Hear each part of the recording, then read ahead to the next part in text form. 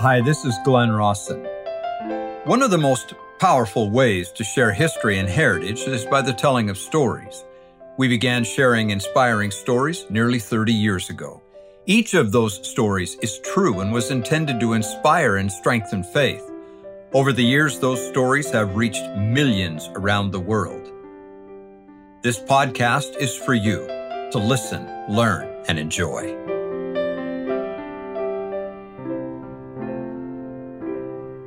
Well, I think we're on again for tonight. All right, let me begin with tonight. Now, I hesitated in doing this because of the subject, because it is sacred. It's very important to me. I don't want to have haters. I don't want to make light of it, and I don't want to show in any measure disrespect. But the quest of this boy's life is to know the Savior better, to take his name upon me and be more obedient to his commandments, to try and always remember him. I really want to live with him someday. Everything I want in life and in eternity is his. He has it. He's the key to it. Therefore, studying Christ in the JST is one more way for those of you who love the Savior to come to know him better. So with that, let me begin. I know you don't have a JST with you, and I'm going to use my beat-up copy here of the New Testament. It was done by Stephen and Julie Height, and it's a combination of chronology, Joseph Smith translation, and various other things. I'm going to use this. You could just as well use your new edition of the Scriptures and work just fine. I'm going to begin in Luke chapter 2 on page 17.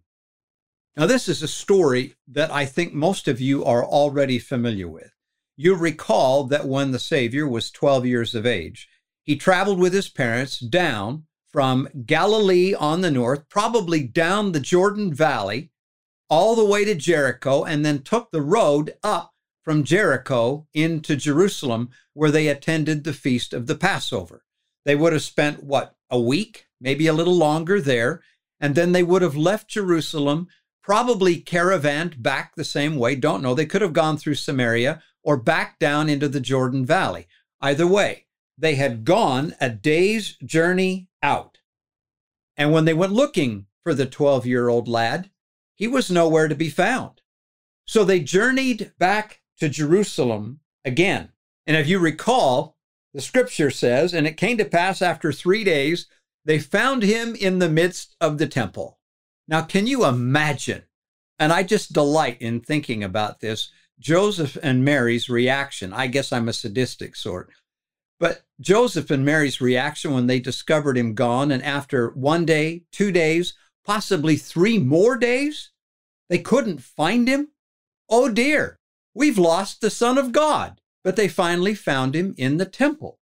Now listen to this. This is the KJV, or the King James Version. I'll read it. And it came to pass after 3 days, they found him in the temple, sitting in the midst of the doctors and the lawyers.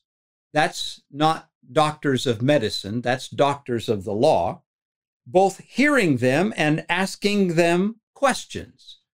That's the regular Bible. Listen to the JST. Came to pass after 3 days, they found him in the temple, sitting in the midst of the doctors, and they were hearing him and asking him questions. Now, that's evidence enough right there that by the age of 12, Jesus was sufficiently wise and intelligent, more so than anyone else in Judea. He could have governed the kingdom of the Jews already, but he lacked the physical power, the strength necessary to enforce his commands. He had to mature, just like everyone else. The fact that this change was made in the Bible matches the next verse, because the next verse says, and this is just the regular King James, it says, "And all that heard him were astonished at his understanding and answers." Now, changes in verse 46 made by the prophet Joseph Smith match the context and reveal, even at the age of 12, a much greater Christ. Now you know the rest of the story. Parents say to him, Son, why hast thou thus dealt with us? Thy father and I have sought thee sorrowing.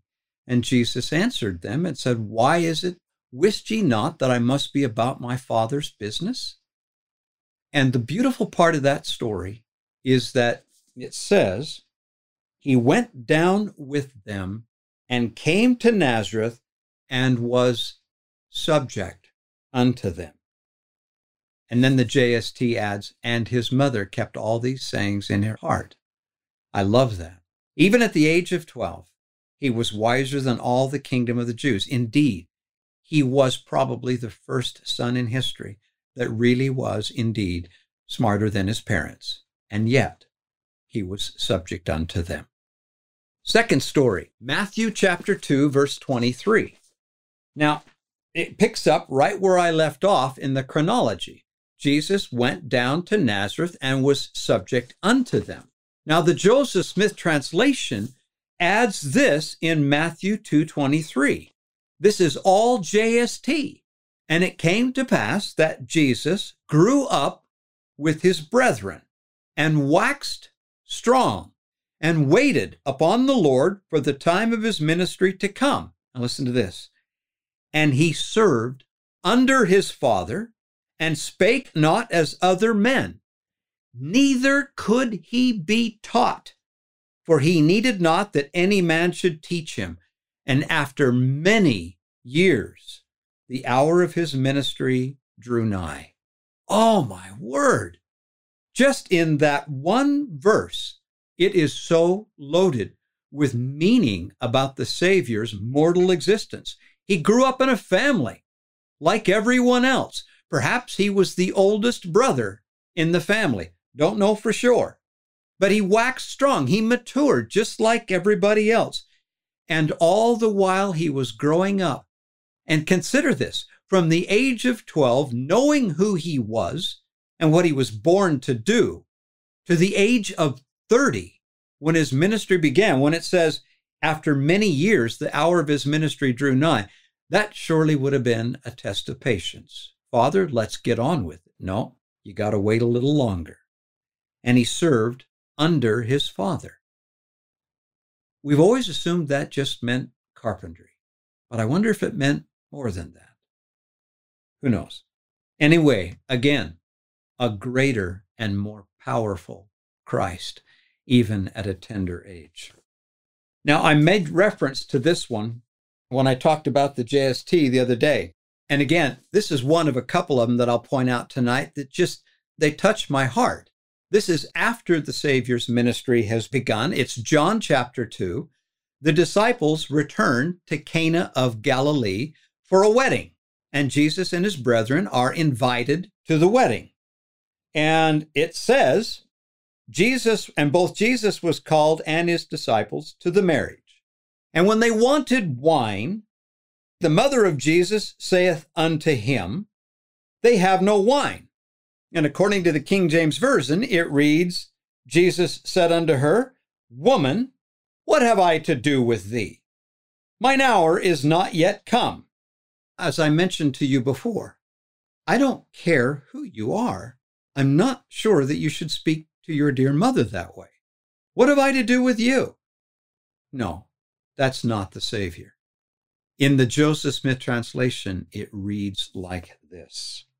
And when they wanted wine, his mother said unto him, They have no wine. Jesus said unto her, Woman, what wilt thou have me to do for thee? That will I do, for mine hour is not yet come. His mother then turned to the servants and said, Whatever he saith unto you, JST says, see that ye do it. She had such faith and confidence in him. And you know the rest of the story. Not only had he spoken with the tenderest of respect, Mother, your wish is my command. Mine hour is not yet come. I will do for you anything. That's how I see the Master. That's how I envision him treating his mother with that great respect. She turned to the servants with that implicit confidence in him. Whatever he tells you to do, do it. And you know the servants filled up 6 water pots of stone with water. And Jesus said, serve now to the governor of the feast. And they pulled it out and served it to the governor, and it was the best wine. And John says this was the first miracle of Jesus's ministry. Incidentally, each time Jesus encounters his mother from this point forward, the regular Bible seems almost, with one exception, to have him treating her with disregard or with callous disrespect. But in each instance, the Joseph Smith translation changes it. One instance coming up later on in the book, Jesus is teaching in a house, and it's thronged with people. And his mother and his brothers come and want to see him, but they can't get in. So someone delivers a message and says, thy mother and thy brethren seek for thee. And Jesus turns and says, in effect, these are my mother. These are my brethren. This is my family now. In other words, I can't tend matters of family business now. I am on my Father's errand. And that's where it drops it. And that seems callous enough.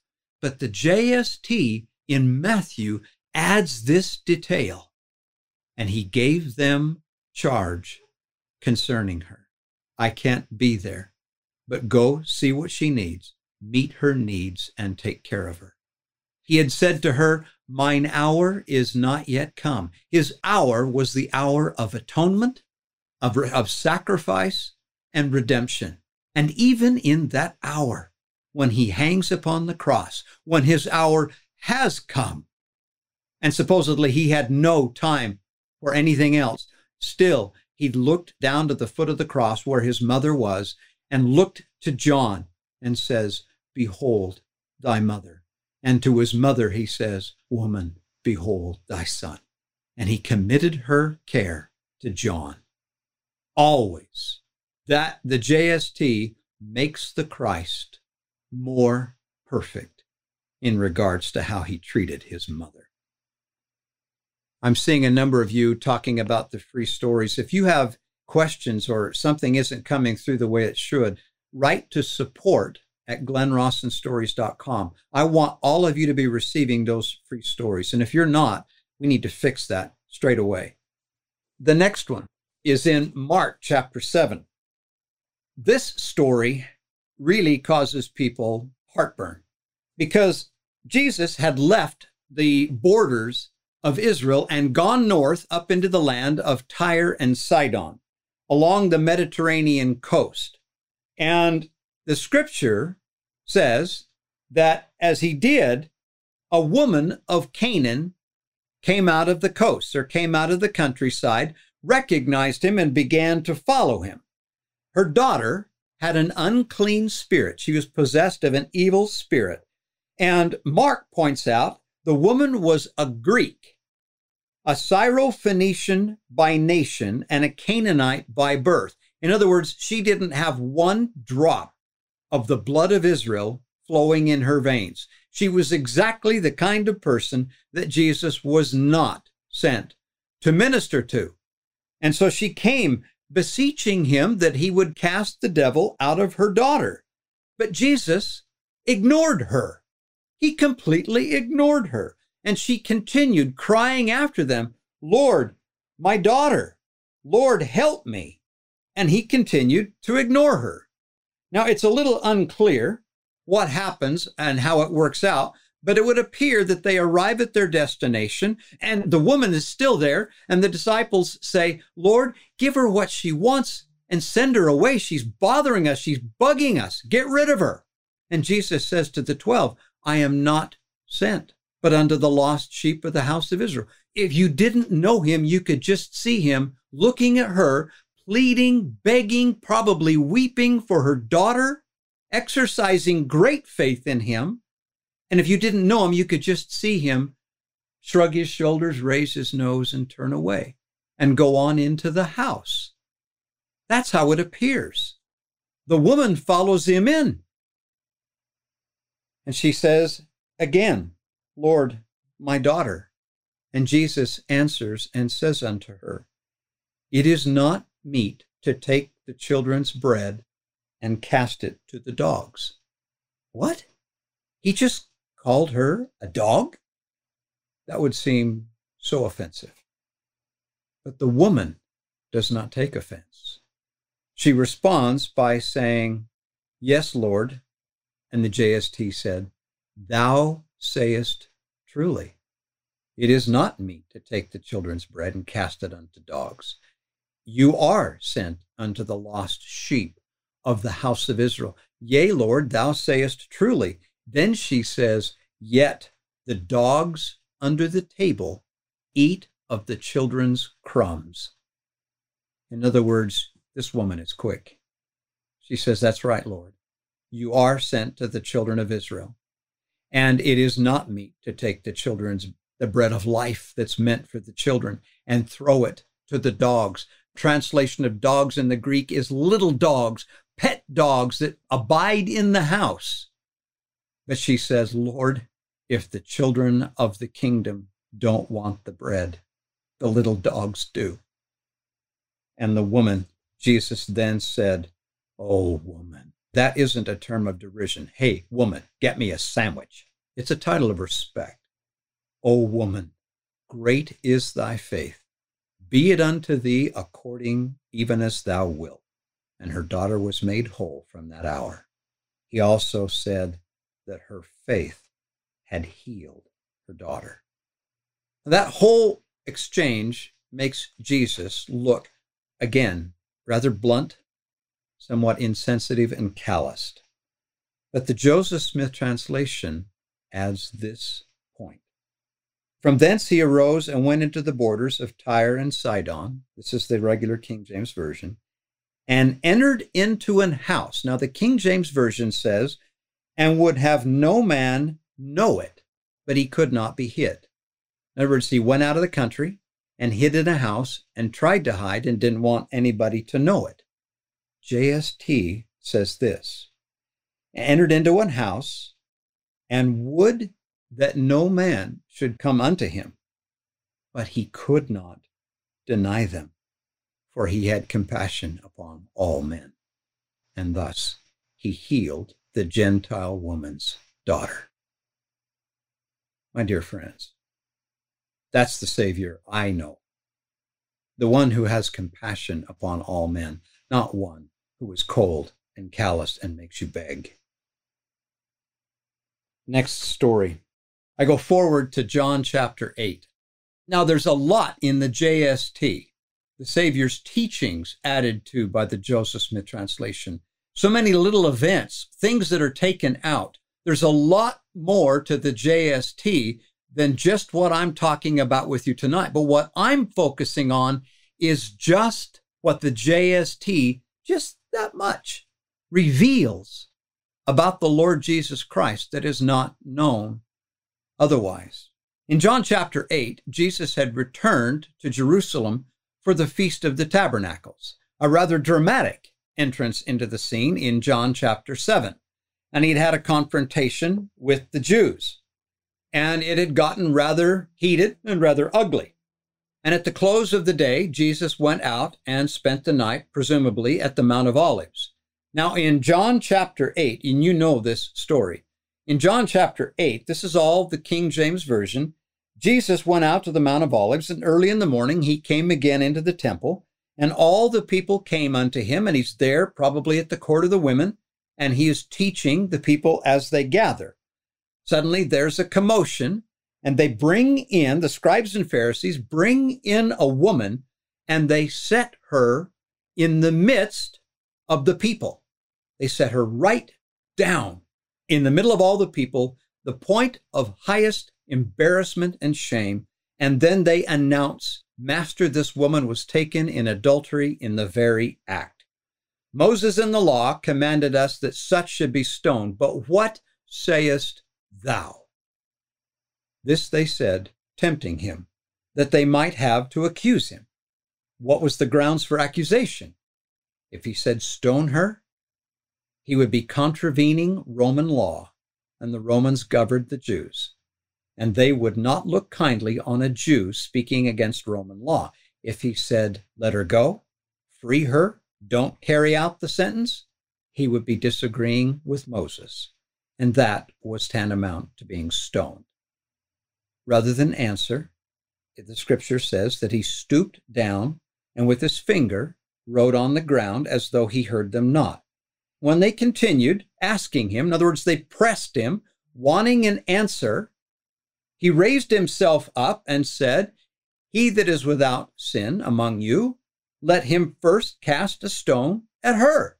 Meaning, the construction of this in the original language is, he that is without that sin, the sin of adultery, among you, go ahead and throw a rock at her if you're not guilty of the same sin. And then he stooped down and once again began writing on the ground. Now, this next verse is, again, this is just the King James Version, not the JST. This next verse is one of the great puzzles of the scriptures, because it says, and they which heard it, being convicted by their own conscience, went out one by one, beginning at the eldest, even unto the last, and Jesus was left alone, and the woman standing in the midst. Now, he had already fired the dart that pierced their conscience. Their conscience began to be tender. And then he stooped down and went back to writing on the ground. The fact that they went out one by one in order from the oldest to the youngest, why? Why would they do that? And there is an answer. In this kind of a setting, it's a theory. I can't tell you. You'll have to come with me to Israel to find out, and I'll tell you on the Temple Mount. But suffice it to say, the JST says, woman, Jesus was left alone, and the woman standing in the midst of the temple. Jesus raised him up himself and saw none of her accusers. This is all JST. Saw none of her accusers, and the woman standing.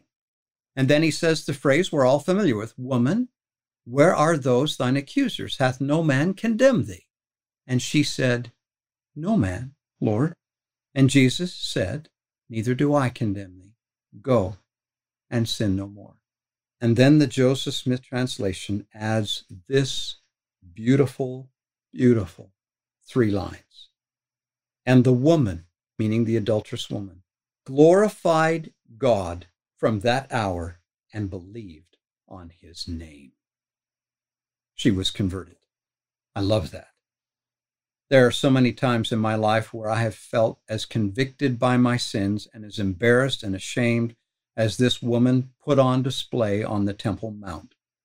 And yet, time and time again, God Almighty has reached down and swept my guilt away, squared my shoulders, straightened me up, and sent me on my way rejoicing.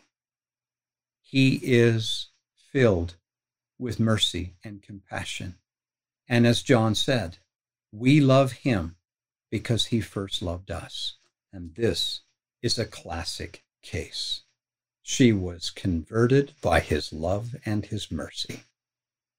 I know this isn't church history, but yes, it is. This is the Joseph Smith translation. Where would the prophet? I haven't even talked about the element of how could Joseph know that? How could Joseph have figured this out? How could he have had a perfect vision of Matthew, Mark, Luke, John, and change one of the books to bring all 4 of them into perfect harmony? Do you know how hard it is to memorize the harmonies of the New Testament and keep all of them straight?